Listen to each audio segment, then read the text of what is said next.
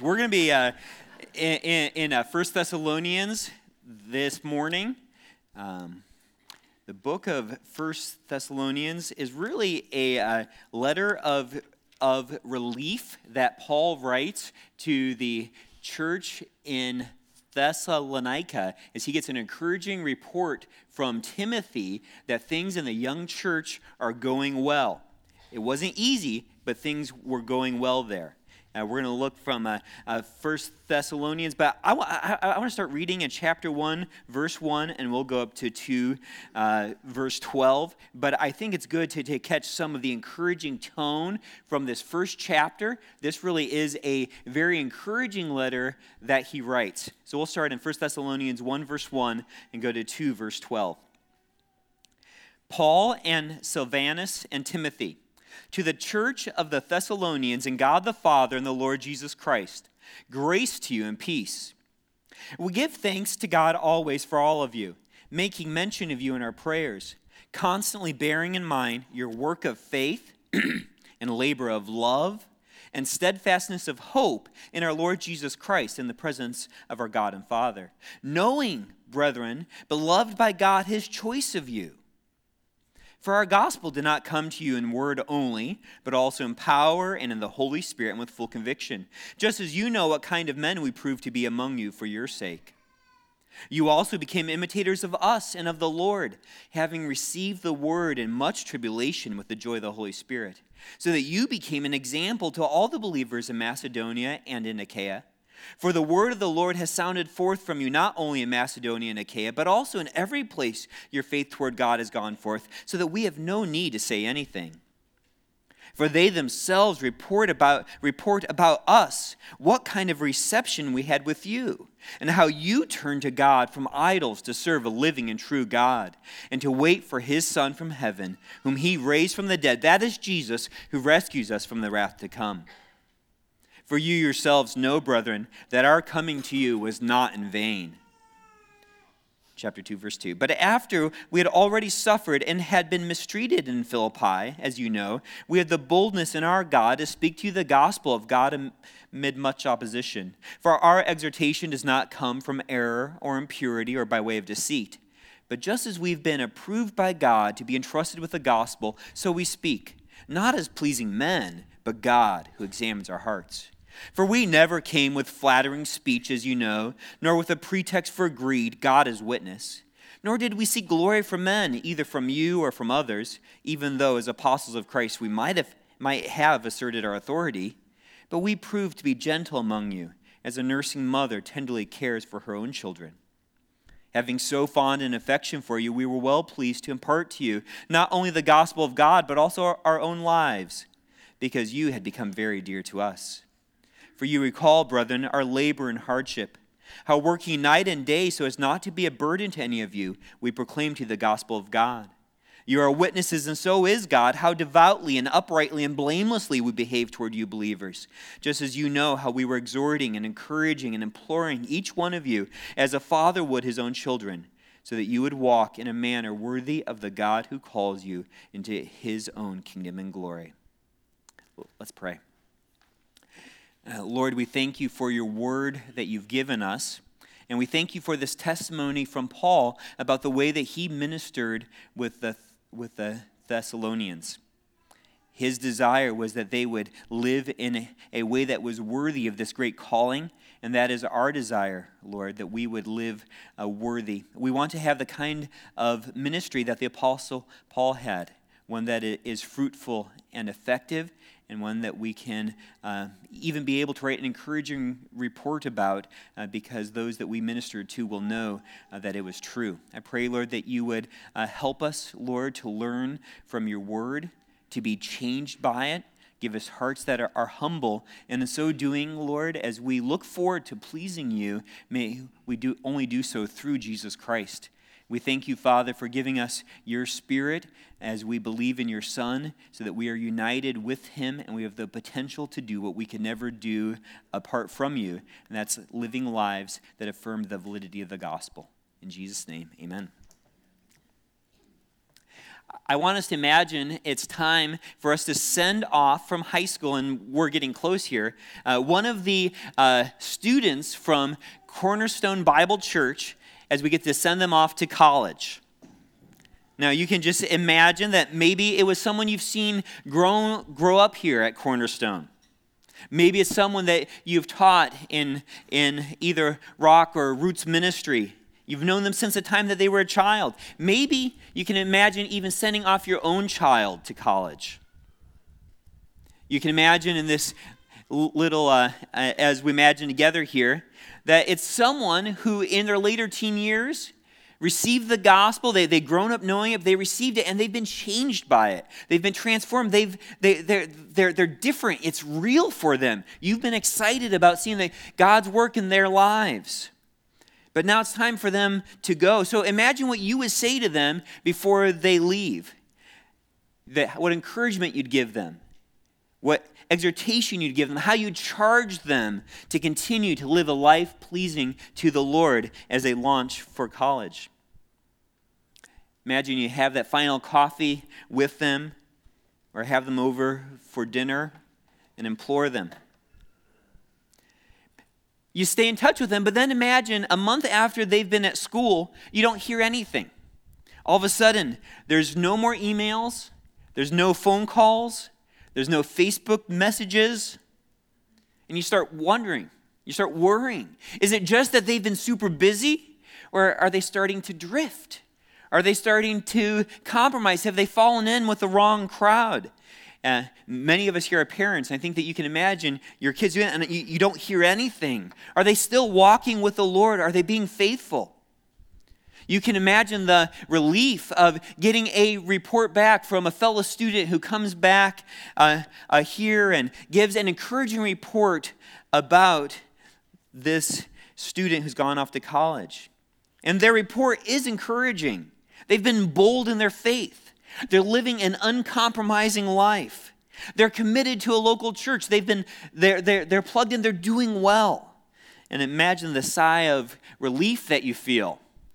You might have some stern words for them. Why aren't they returning your phone calls? But as you can imagine this, what would you say to them? You've got a chance to send a letter back with a student who's going back after the week we can visit to the student you've been concerned about. What would you write to them? Would you encourage them about what you've heard about their growth? Would you remind them of those basic core gospel truths? Would you warn them against sin? Maybe you do some of all of the above as you desire for them to stay faithful. Well, as you write this letter, how much time would you spend writing about yourself? About the way that you minister to them? That's probably not your first impulse, I'm guessing. Yet that's exactly what Paul does as he writes to the church in Thessalonica on the east coast of Greece. As we looked here in chapter 2, verses 1 through 12, he spends 12 verses, an eighth of the book, reminding the Thessalonians of how he ministered to them. Now, Paul was only able to stay at the church in Thessalonica at most a few months until he was forced to leave the city. And we learn about that in Acts 17. So we'll start there. In Acts 17, Paul records his ministry to the church in Thessalonica, Acts 17, verses 1 through 10. Now, when they had traveled through Amphipolis and Apollonia, they came to Thessalonica, where there was a synagogue of the Jews. And according to Paul's custom, he went to them, and for 3 Sabbaths reasoned with them from the Scriptures, explaining and giving evidence that the Christ had to suffer and rise again from the dead, and saying, "This Jesus whom I am proclaiming to you is the Christ." And some of them were persuaded and joined Paul and Silas, along with a large number of the God-fearing Greeks and a number of the leading women. But the Jews, becoming jealous and taking along some wicked men from the marketplace, formed a mob and set the city in an uproar. And attacking the house of Jason, they were seeking to bring them out to the people. When they did not find them, they began dragging Jason and some brethren before the city authorities, shouting, "These men who have upset the world have come here also, and Jason has welcomed them. And they all act contrary to the decrees of Caesar, saying there's another King Jesus." They stirred up the crowd and the city authorities who heard these things. And when they had received a pledge from Jason and the others, they released them. The brethren immediately sent Paul and Silas away by night to Berea. And when they arrived, they went into the synagogue of the Jews. So you can see there. So they were ministering in the synagogue there for 3 weeks before they get pushed out. And then the Jews who were in the city were jealous of the converts that Paul and Silas and Timothy were getting. And so they rile up really a mob in the city to drag away some of the Christians. Paul has to leave in the middle of the night in this new city where he was able to not spend very much time planning this new church. Well, Paul went from Thessalonica to Berea and Athens and Corinth. But Paul had left behind his heart really in that city, and he was continually burdened for them. Finally, he gets a chance from Corinth to send Timothy back to that young church plant. We can hear a little bit in 1 Thessalonians 2:17, 3 through 5. So we'll go back to 1 Thessalonians 2 now. We'll jump ahead a little bit to verse 17, because it's really important, I think, here to hear what Paul's heart is. So in chapter 2, verse 17, as he gets this encouraging report from Timothy, we get to see a little bit of his heart for them. "But we, brethren, having been taken away from you for a short while, in person, not in spirit," like we didn't want to leave, "we're all the more eager with great desire to see your face. For we wanted to come to you, I, Paul, more than once, and yet Satan hindered us. For who is our hope or joy or crown of exaltation? Is it not even you in the presence of our Lord Jesus at his coming? For you are our glory and joy. Therefore, when we could endure it no longer, we thought it best to be left behind at Athens alone, and we sent Timothy, our brother and God's fellow worker in the gospel of Christ, to strengthen and encourage you as to your faith, so that no one would be disturbed by these afflictions. For you yourselves know that we have been destined for this. For indeed, when we were with you, we kept telling you in advance that we were going to suffer affliction, and so it came to pass, as you know. For this reason, when I could endure it no longer, I also sent to find out about your faith, for fear that the tempter might have tempted you, and our labor would be in vain." There's nothing worse for Paul than to think that the Thessalonians, after receiving the gospel, after believing in Jesus Christ, would, as they were suffering, leave Jesus. And so they couldn't wait to find out about how they were doing. So Paul sends Timothy back. Timothy comes with this encouraging report. And then Paul spends 12 verses, chapter 2, verses 1 through 12, talking about the way that he ministered to them. And I think we have to ask ourselves why. Right? There'd be so many things you would want to write them about. And Paul does spend time in 1 Thessalonians paying attention to some doctrinal issues and paying attention to some moral issues. And yet Paul knew it was necessary to remind them about how Silas and Timothy ministered to them. And he does this in verses 1 through 12, even when there was no clear indication in the letter that Paul was even coming under attack. I mean, it's not like in other letters where people are saying horrible things about Paul or criticizing his apostleship. We don't see that happening here. And yet Paul spends all this time talking about his ministry. Why does he do this? I think there's an often underappreciated correlation between the way we do ministry and the truth of the gospel. There's an underappreciated correlation between the way that we do ministry and the truth of the gospel. In these verses, Paul gives a different kind of apologetic than what's taught in most seminary classes.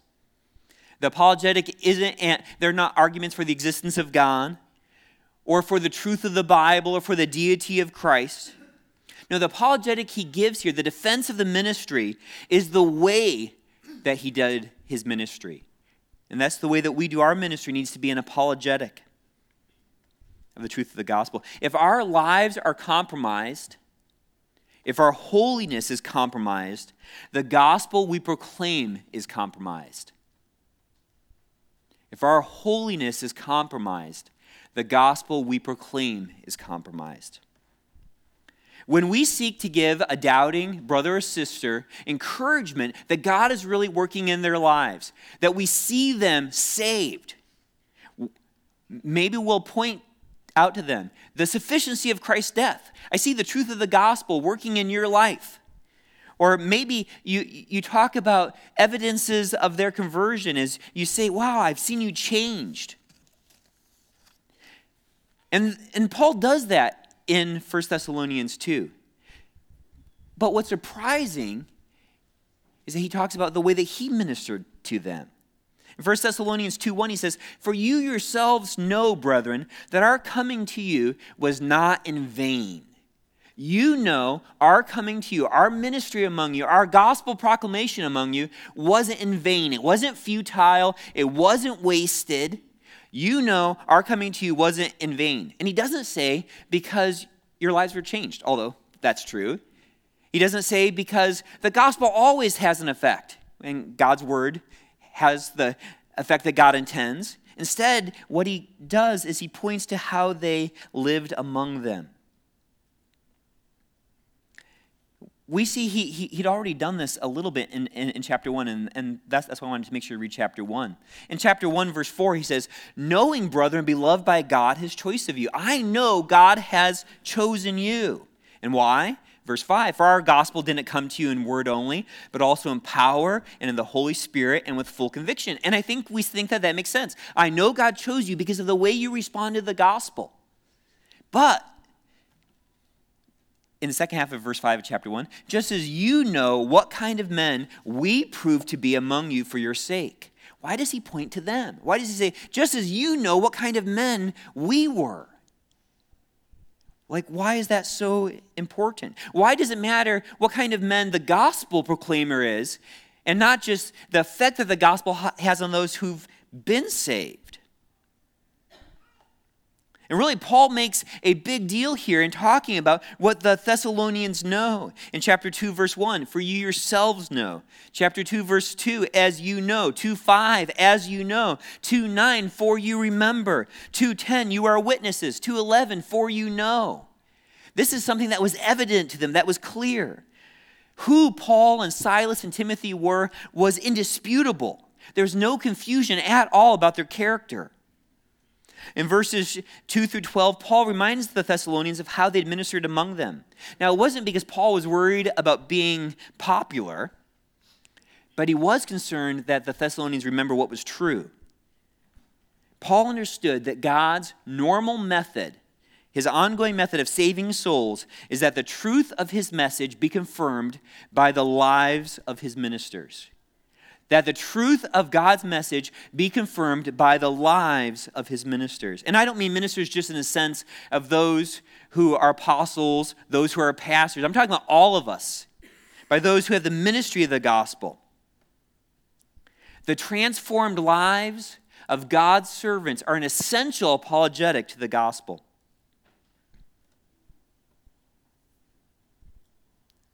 The Apostle Paul reminds the Thessalonians of how he ministered among them so that they would remain convinced of the truth of the gospel. And the same is true today. Our ministry can either confirm the truth of the gospel or can distract from it. The way that we serve, the way that we live can either confirm the truth of the gospel or it can cloudy the gospel. Cloudy, I don't know if that's the word. It can distract the gospel or obscure the gospel. So this morning, we're going to see 6 characteristics of effective ministry that confirms the truth of the gospel. 6 characteristics of effective ministry that confirms the truth of the gospel. None of us really know how long we'll be ministering here at Cornerstone Bible Church. Some of us will maybe move away because of job changes, responsibilities with extended family. The children in our homes may go off to college or to out-of-state jobs. Maybe some of us will go on a short-term team this summer. We'll have this great, intense ministry, but it'll be short-lived, and sometimes we'll never get to see those people again. The reality is that the Lord could take any of us at home anytime. None of us know how long our ministry is going to be. It's so easy to forget that our ministry, whether it's to our care groups, whether it's to the whole church, is not permanent. When you aren't here any longer, what will those you minister to know about you?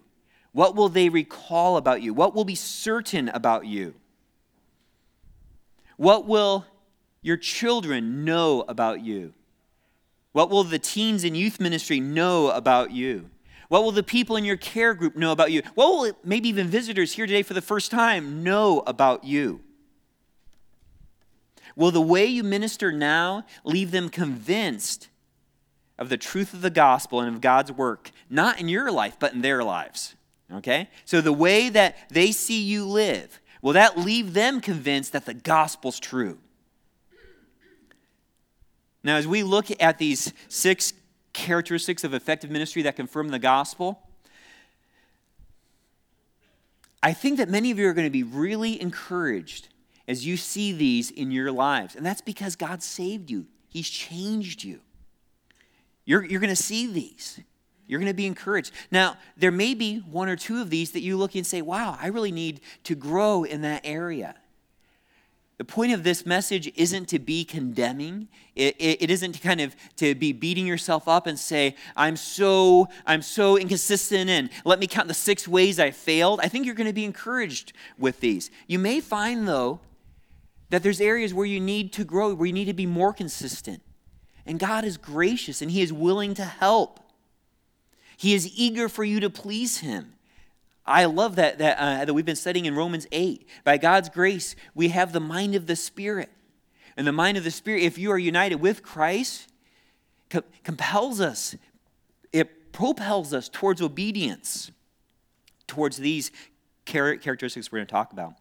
So if you're going to have a ministry that confirms the truth of the gospel, the first characteristic we need is courage. Our ministry must be courageous. If we're going to have a ministry that confirms the truth of the gospel, our ministry must be courageous.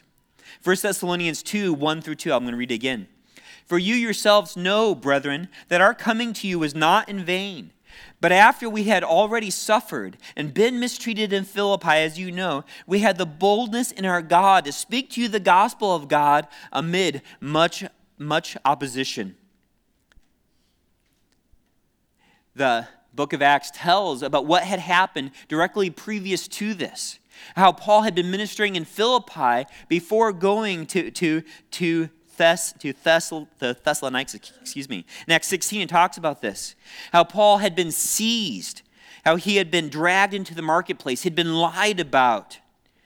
How the crowd had joined in attacking. How magistrates from the city in Philippi had torn off Paul's garments. How he and Silas had been beaten with rods. How they'd received many blows. They'd been thrown into prison.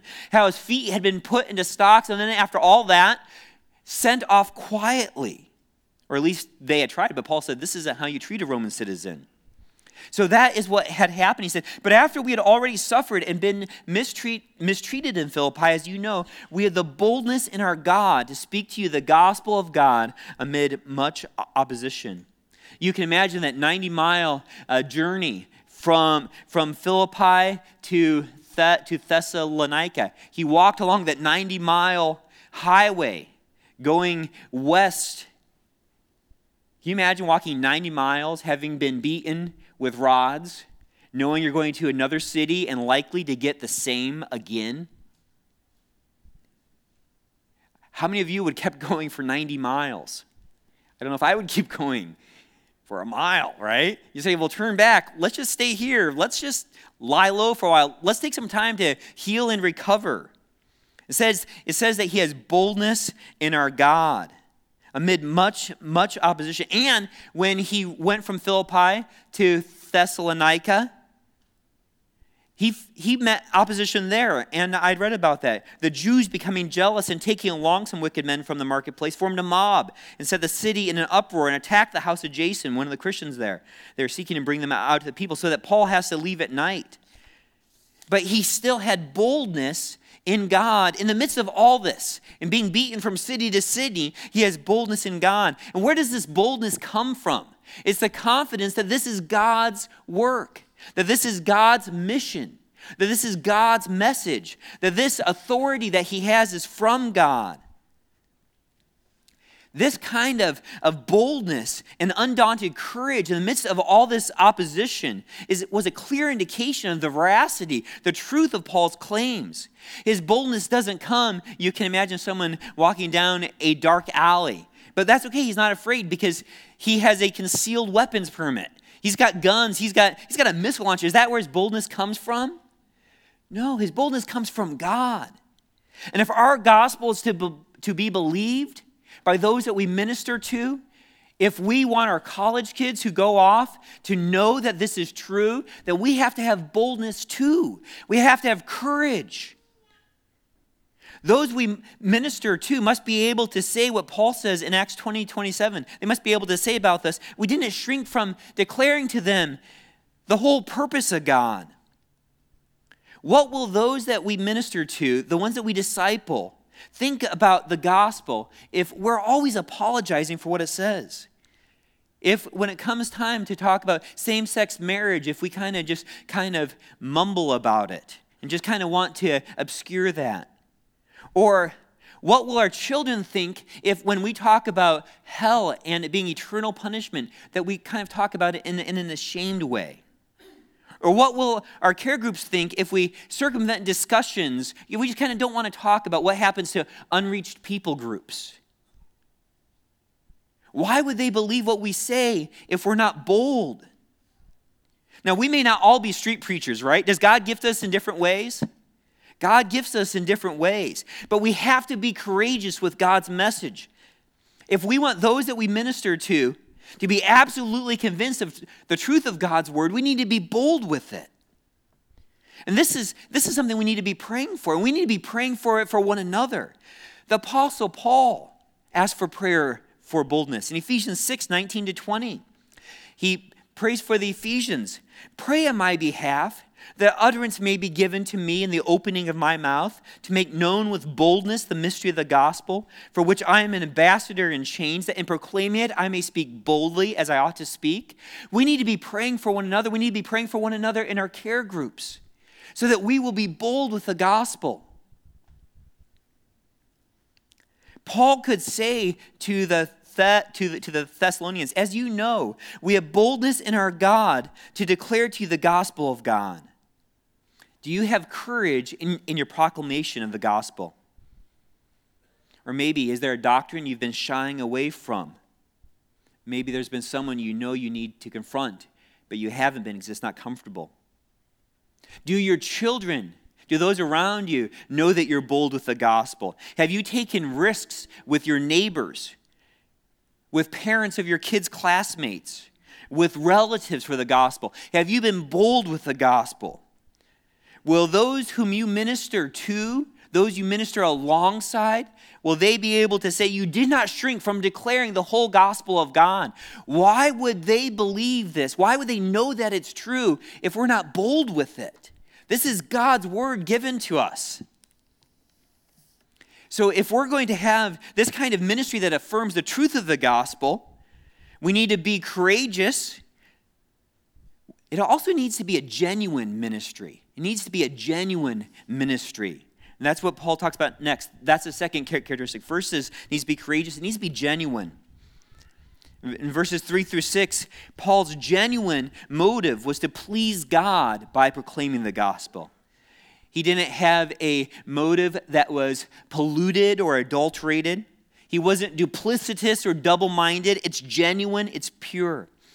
He says in verses 3 and 4, for our exhortation does not come from error or impurity or by way of deceit, but just as we've been approved by God to be entrusted with the gospel, so we speak, not as pleasing men, but God who examines our hearts. Paul had passed God's testing. He had been approved by God. And now Paul's ministry was propelled by one purpose. Since God had entrusted him with the gospel, he would seek to please God. Paul was only concerned with God's evaluation of his ministry. His report card came from God. His bill of health came from God. He wanted to work in a way that was approved by God. So in verses 3 through 6, Paul lists several false motives that he was free from. He could attest in verse 3 that our exhortation does not come from error. Paul hadn't been tricked or mistaken. Now, it wouldn't have mattered how genuine Paul was if he had the wrong message, right? There's lots of people proclaiming a false gospel who are very genuine, but it's not the real gospel.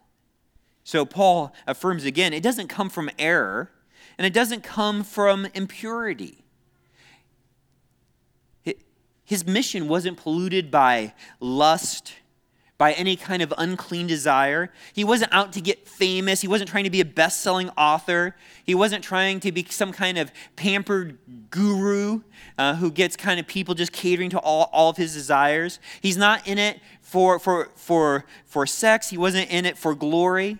He says, nor did he come by way of deceit. There's no trick here. You know, there's not some hook hiding in the bait. He's not a televangelist who pops on his private jet to his next posh speaking engagement.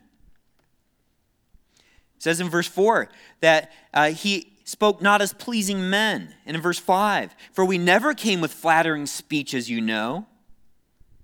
We know that the gospel is not the way to please people. In Galatians 1:10, Paul says, for am I now seeking the favor of men or of God? Or am I striving to please men? If I were trying to please men, I would not be a bondservant of Christ. If we want to be people pleasers, we will not be slaves of Jesus Christ.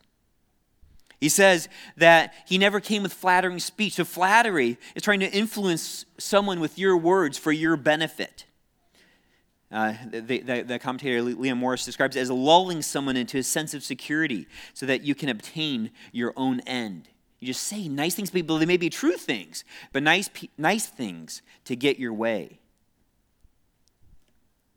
He said he wasn't motivated by money, nor with a pretext for greed, and he calls God to witness. Greed is the insatiable, excessive desire to have more and more. So that wasn't Paul's motive. It wasn't greed. He didn't come with flattery. He wasn't motivated by glory in verse 6. Nor did we seek glory from men, either from you or from others. Even though as apostles of Christ we might have asserted our authority. He wasn't out for fame. He wasn't out for honor. Now that was something that was common in that day, as sophists and people would go along with rhetoric, and they'd kind of have speaking competitions. And you could get really famous by being such a great orator. But that wasn't what Paul was going for. Now, he said that he could have kind of gotten some glory as an apostle. He had seen Jesus. He'd been sent by God himself. But he said, we might have asserted our authority, but he didn't. He wasn't motivated by being popular, by fattening his wallet, by gaining earthly glory, by any kind of impurity. And he could say that both the Thessalonians who he ministered to and God himself could affirm this. If our ministry is going to be effective, we have to have one desire, and that's God's pleasure. Our one desire has to be God's pleasure, to be faithfully pleasing to him. Is that your one desire? Is your desire in your ministry to be pleasing to him? Is that why you do what you do? Is that why maybe you lead a care group? Is that why you serve in Roots ministry or in children's ministry? Maybe that's why you aspire to be, is that why you aspire to be an elder or preacher? You know, is it because you love approval? Is it because you like people saying, good job? Maybe it's because you feel respected. You know, I think that there can be a secret danger into feeling essential as you minister to one another. Ministering to one another, discipling, being discipled can be a sweet, sweet relationship. But there can be this danger of thinking yourself essential to someone. Oh, I love meeting with them. I got to keep meeting with them. And then pretty soon you feel like, oh, well, if I don't meet with them, they're not going to do well. it can go from good motive to bad motive quickly. Do you like the feeling of being spiritually essential to those you're discipling? If you work with teens, like I used to love working with teens, but there's a good question there. Do you just love being surrounded by people who are happy to see you? Or is your aim to be a good steward of the gifts that God has given you? Can you attest, like Paul, that the aim was to please him? It wasn't for reputation. It wasn't for money. It wasn't for glory. It was to please him. It was genuine. If we're going to have a ministry that confirms the truth of the gospel, our ministry has to be courageous. It has to be genuine. Number 3, it has to be a nurturing ministry. It has to be a nurturing ministry. 1 Thessalonians 2, 7-8 describes Paul's nurturing ministry. But we prove to be gentle among you, as a nursing mother tenderly cares for her own children. Having so fond an affection for you, we were well pleased to impart to you not only the gospel of God, but also our own lives, because you had become very dear to us. So Paul and Timothy, Silas, they weren't throwing around their apostolic weight. Instead, they were like a nursing mother. Now, that word for nursing mother there is really a wet nurse. It's someone who's paid to nurse a baby. He says, but we prove to be gentle among you, as a nursing mother tenderly cares for her own children. So the metaphor here it's not just a job. It's like a wet nurse who's taking care of her own children. Now, this is a humble metaphor here, right? It really shows what Paul's heart was. It says that he was affectionately desirous of them. Paul was ready to not only share the gospel of God, but also their own lives. There was no limit to what Paul would go through for their good. Like the mother of a newborn baby, giving up sleep, giving up so much comfort, giving up so much to see their little ones thrive, spending hours sitting there feeding. The source of this ministry, it came from love. You had become very dear to us. Paul's ministry is more than just a stewardship of gifts or fulfilling a commission that had been given. Paul, Silas, and Timothy loved the Thessalonians. And I trust by God's grace that those who you serve alongside and those that you serve over can confirm they are very dear to you. How are you showing that love to them? Are you showing that by having them into your home? By telling them not just you're praying for them, but by what you've been praying for them? By returning their urgent phone calls? By helping them move or bringing a meal like we've been blessed by? Like nursing a newborn baby, ministry can be exhausting, especially with young believers who are eager for as much of your time as possible. But it's essential that we nurture them, that we give lives to those who are dear to us. Your nurturing them is part of how they know that the gospel is real. Your greatest concern should be their health. Just like that mom with a newborn baby, so concerned. When we adopted Nora, she was 4 months old. And she spit up her bottle a lot. I was worried. Like, how is this child going to stay alive? I mean, it's one of the things about adopting a baby who's not yours. You don't know them. I don't know how much she drank the first 4 months of her life. I know I want to see her thrive. So as she spat up, I started getting more and more worried. It was a couple days before we got to see the doctor. So I made a spreadsheet. And I really did this. It's embarrassing now, but I did. It wasn't that long ago. A spreadsheet of whether it was a small spit up, a medium one, a large one, because I wanted the doctor to know she's going to die, right? She's not healthy. This can't be right. Eventually, I had to add an extra large spit up because there was so much. Is that the way that you nurture those in your care, in your ministry?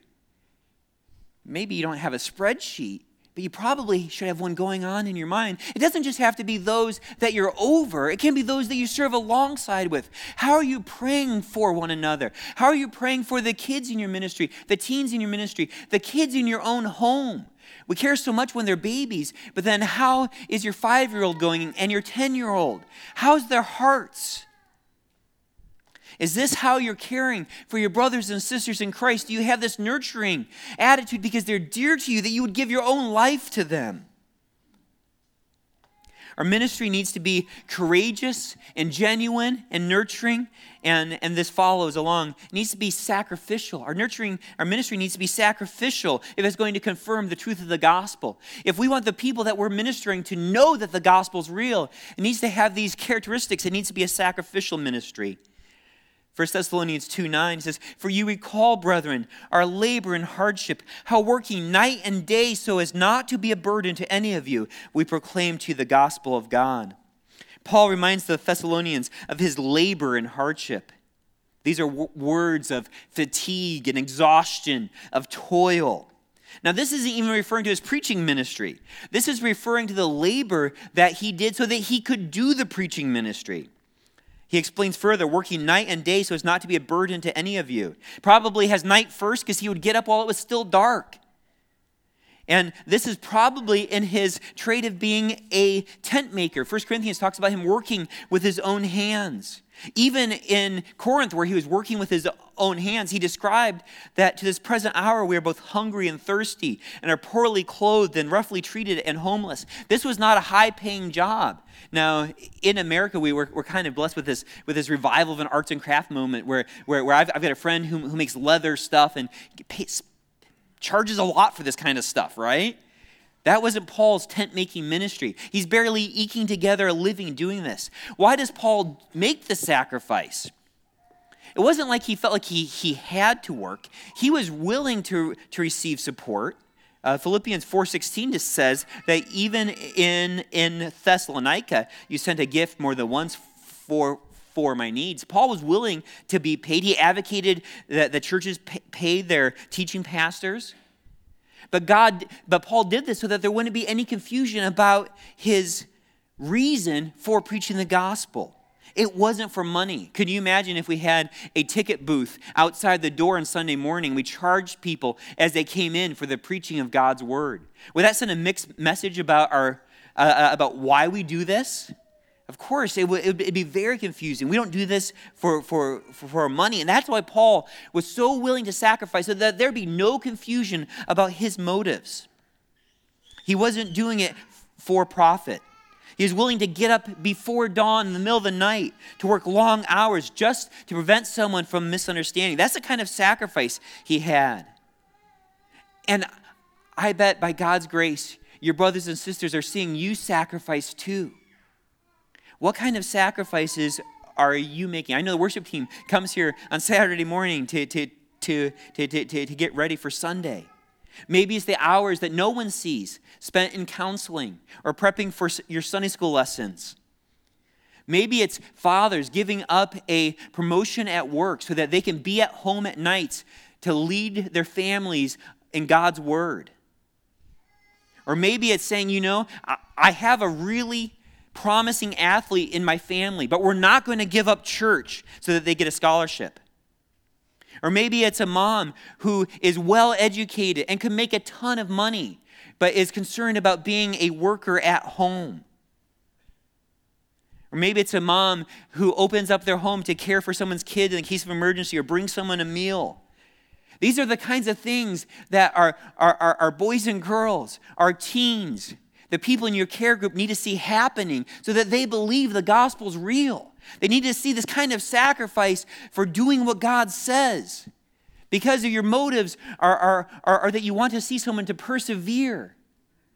You want to see them excel and to thrive. This is voluntary sacrifice that confirms the truth of God's word. If we're going to have this kind of ministry that confirms the truth of the gospel, it needs to be courageous, it needs to be genuine, it needs to be nurturing, sacrificial. Number 5, it also has to be blameless. It also has to be blameless. 1 Thessalonians 2:10 says, "You are witnesses, and so is God, how devoutly and uprightly and blamelessly we behaved toward you believers. He's specifically referring to his pastoral ministry here, how he behaved toward you believers. It wasn't just the lost. He talks about how devoutly they lived. And that's just a sense of holiness, of piety, that before God you obey his commands. You fulfill God's laws. The word upright has a sense of righteousness, that before others, in all of your dealings with them, no one could throw stones at you. You're really above reproach. You're upright. Before God, you're devout. Before people, upright. You're blameless. It's not sinless, but that you're without hypocrisy, that you're above reproach. I remember hearing a story of a pastor once who had done a movie, and the movie required him to swear while doing the movie. And I don't even know really if all the story is true, but I know that I thought differently of that pastor for many years. Right? And that was just a rumor. I had heard it so quickly that we start thinking differently of someone because of the things that we overhear. We must not do anything that would lead anyone to question the gospel that we preach because of the discrepancies between what we say and what we do. So, how are we doing when someone cuts us off while we drive? In the way that we pay taxes, in the way that we talk to our children, our spouses. How do we respond to a waitress when our food arrives cold? How we act when we're alone or on a business trip, what we watch on TV. Now, the answer here isn't that we need to keep our private lives private so that no one can criticize the gospel that we preach. It's to be consistent, to be without hypocrisy, to be blameless. If we're not blameless before both God and men, we're giving those to whom we minister, including our children, room to doubt and reason to waver when the persecution starts. We're making it easier for them to fall away. Well, yeah, I mean, they didn't really believe it was true. Well, they didn't really live like it. They didn't talk like it was. They didn't drive like it was true. Now, this is hard, right? But Paul is pointing to their lives so that the Thessalonians would remember the gospel's true. So he can say, we are blameless among you. Well, does he just want a pat on the back and say, good job for being blameless? No, he wants them to say, no, the gospel is true. The world loves criticizing Christians for being hypocrites, right? And people all the time are saying, well, Christianity is not true. It's just a religion filled with hypocrites. And sometimes we say, oh, yeah, it's true. It really is. But I'm a forgiven hypocrite, right? Paul understood that's not okay to be a hypocrite. The reality of the truth of the gospel for those to whom we minister depends on us not being hypocrites. Our kids have to see us not being hypocrites. They have to see us being bold and genuine and nurturing and sacrificial and blameless. That's what the kids in our youth ministry need to see. That's what our coworkers need to see. That's what the whole church needs to see. Now, does that mean we're perfect? No, we are humbly repenting again and again. As my wife will tell you, I'm not perfect. I'm not blameless. And yet, to the sense that, can I say, and honestly, here, I'm torn. I want to be blameless. I want my kids to grow up saying, my dad believed this. Not just he would die for it, but he believed it. It transformed him. Right? Isn't that what you desire? For them to look at you and say, I know that the gospel's true. Even if they reject it, they would have no doubt from the way that they see us live, the way that we as elders live, the way that we as care group leaders live, the way that we as Sunday school teachers live, the way that we as youth group workers live, the way that we as servants in one another's lives live. No doubt that the gospel's true because of how it's changed us.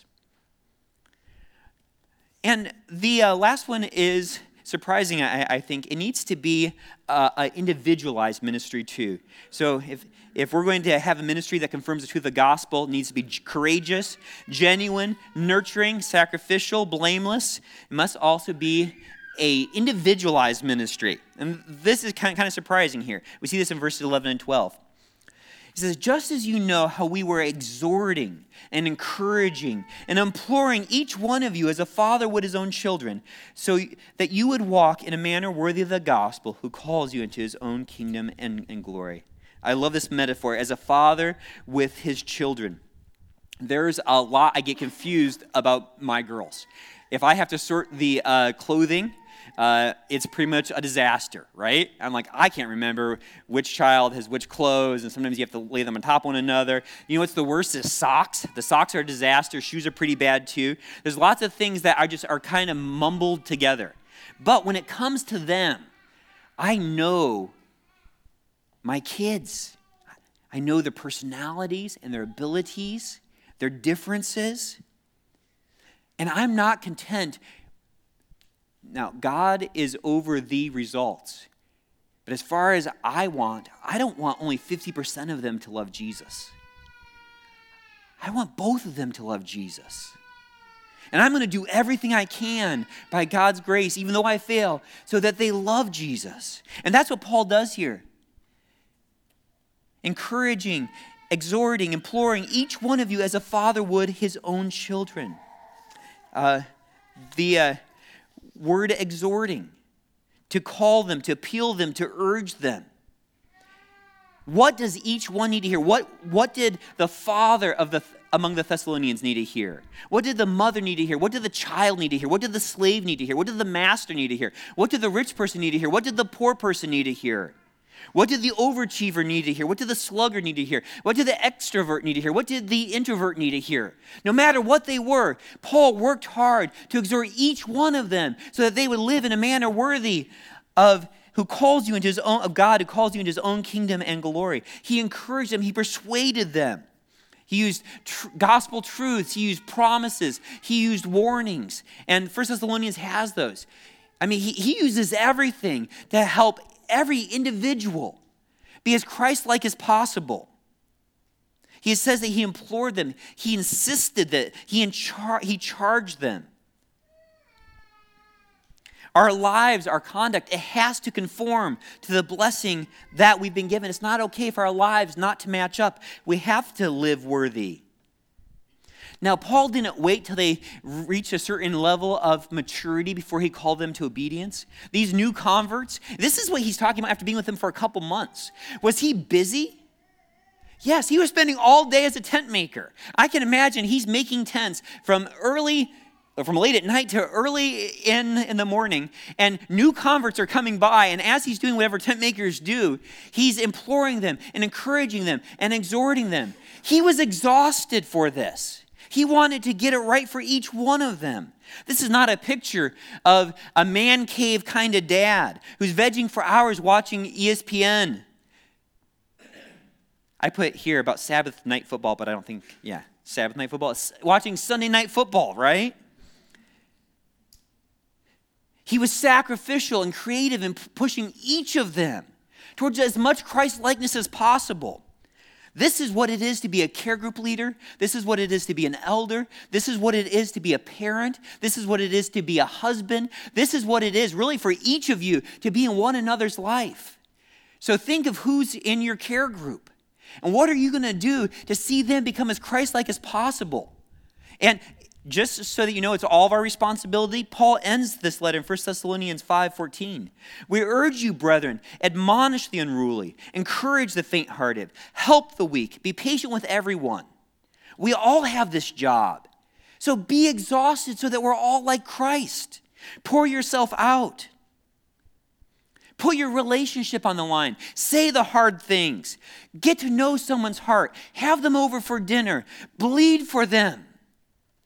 Don't let Christ be shamed because their lives aren't matching up. Do everything you can. As Paul reminds the Thessalonians of the way he ministered to them, of how Timothy and Silas ministered along them, He was confident that he had walked in a manner worthy of God, that he had ministered courageously and genuinely and nurturing and sacrificially and blamelessly and individually, doing exactly what each one needed. He reminded them of this so that they would know, in verse 1, "For you yourselves know, brethren, our coming to you was not in vain." Is that the ministry that you have now? Is it a gospel-confirming ministry? Is it gospel-confirming parenting? Is it gospel-confirming being a brother and sister in Christ? I imagine that each of you have been ministered to by godly men and women. I want you to take a minute and think of some of those that have had a gospel-confirming impact on your life. Who in your life has had a gospel-confirming impact?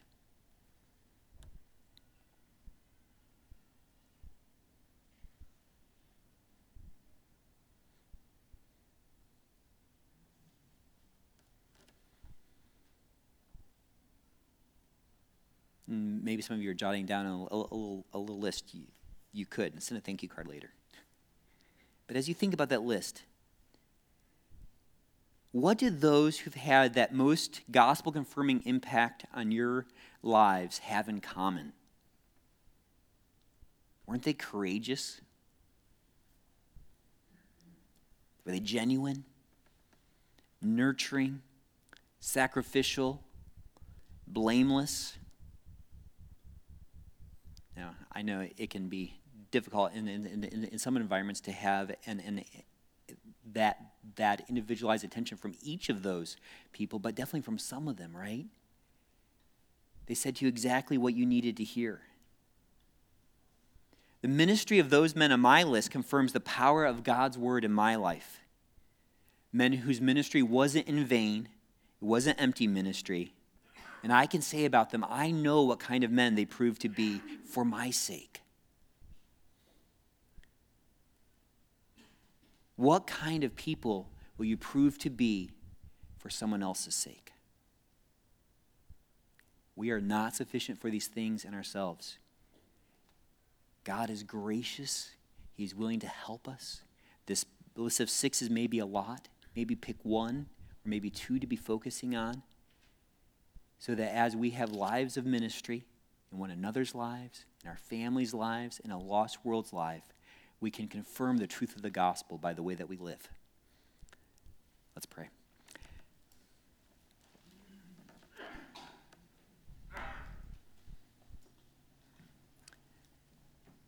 Lord, we thank you for your word that you've given, and I appreciate the surprises that it has for us. And it is surprising in this letter where Paul writes to the Thessalonians to encourage them about so much good news, to teach them doctrine, to call them to obedience. He spent so much time talking about how he ministered. And he was willing for them to be comforted about the truth of the gospel, to be encouraged to remain faithful by the way that he ministered. And Lord, we want the same thing. Lord, we pray, Father, for lives that are consistent. Lord, we are humbled as we look at this list, Lord. You know, the times we lack courage, we get busy with many things, get distracted by the many offerings this world has, the many promises it promises, and we can forget the main things. Lord, we pray for this kind of consistency in our lives, that people would be able to look at our lives and know that the gospel's true. Father, I pray that you would help us as elders, as care group leaders, as biblical counselors, as youth group leaders, as those who serve in children's ministry, as parents, as brothers and sisters in Christ, to be consistent, to be all in for your gospel, to be genuine, to be nurturing, to be sacrificial,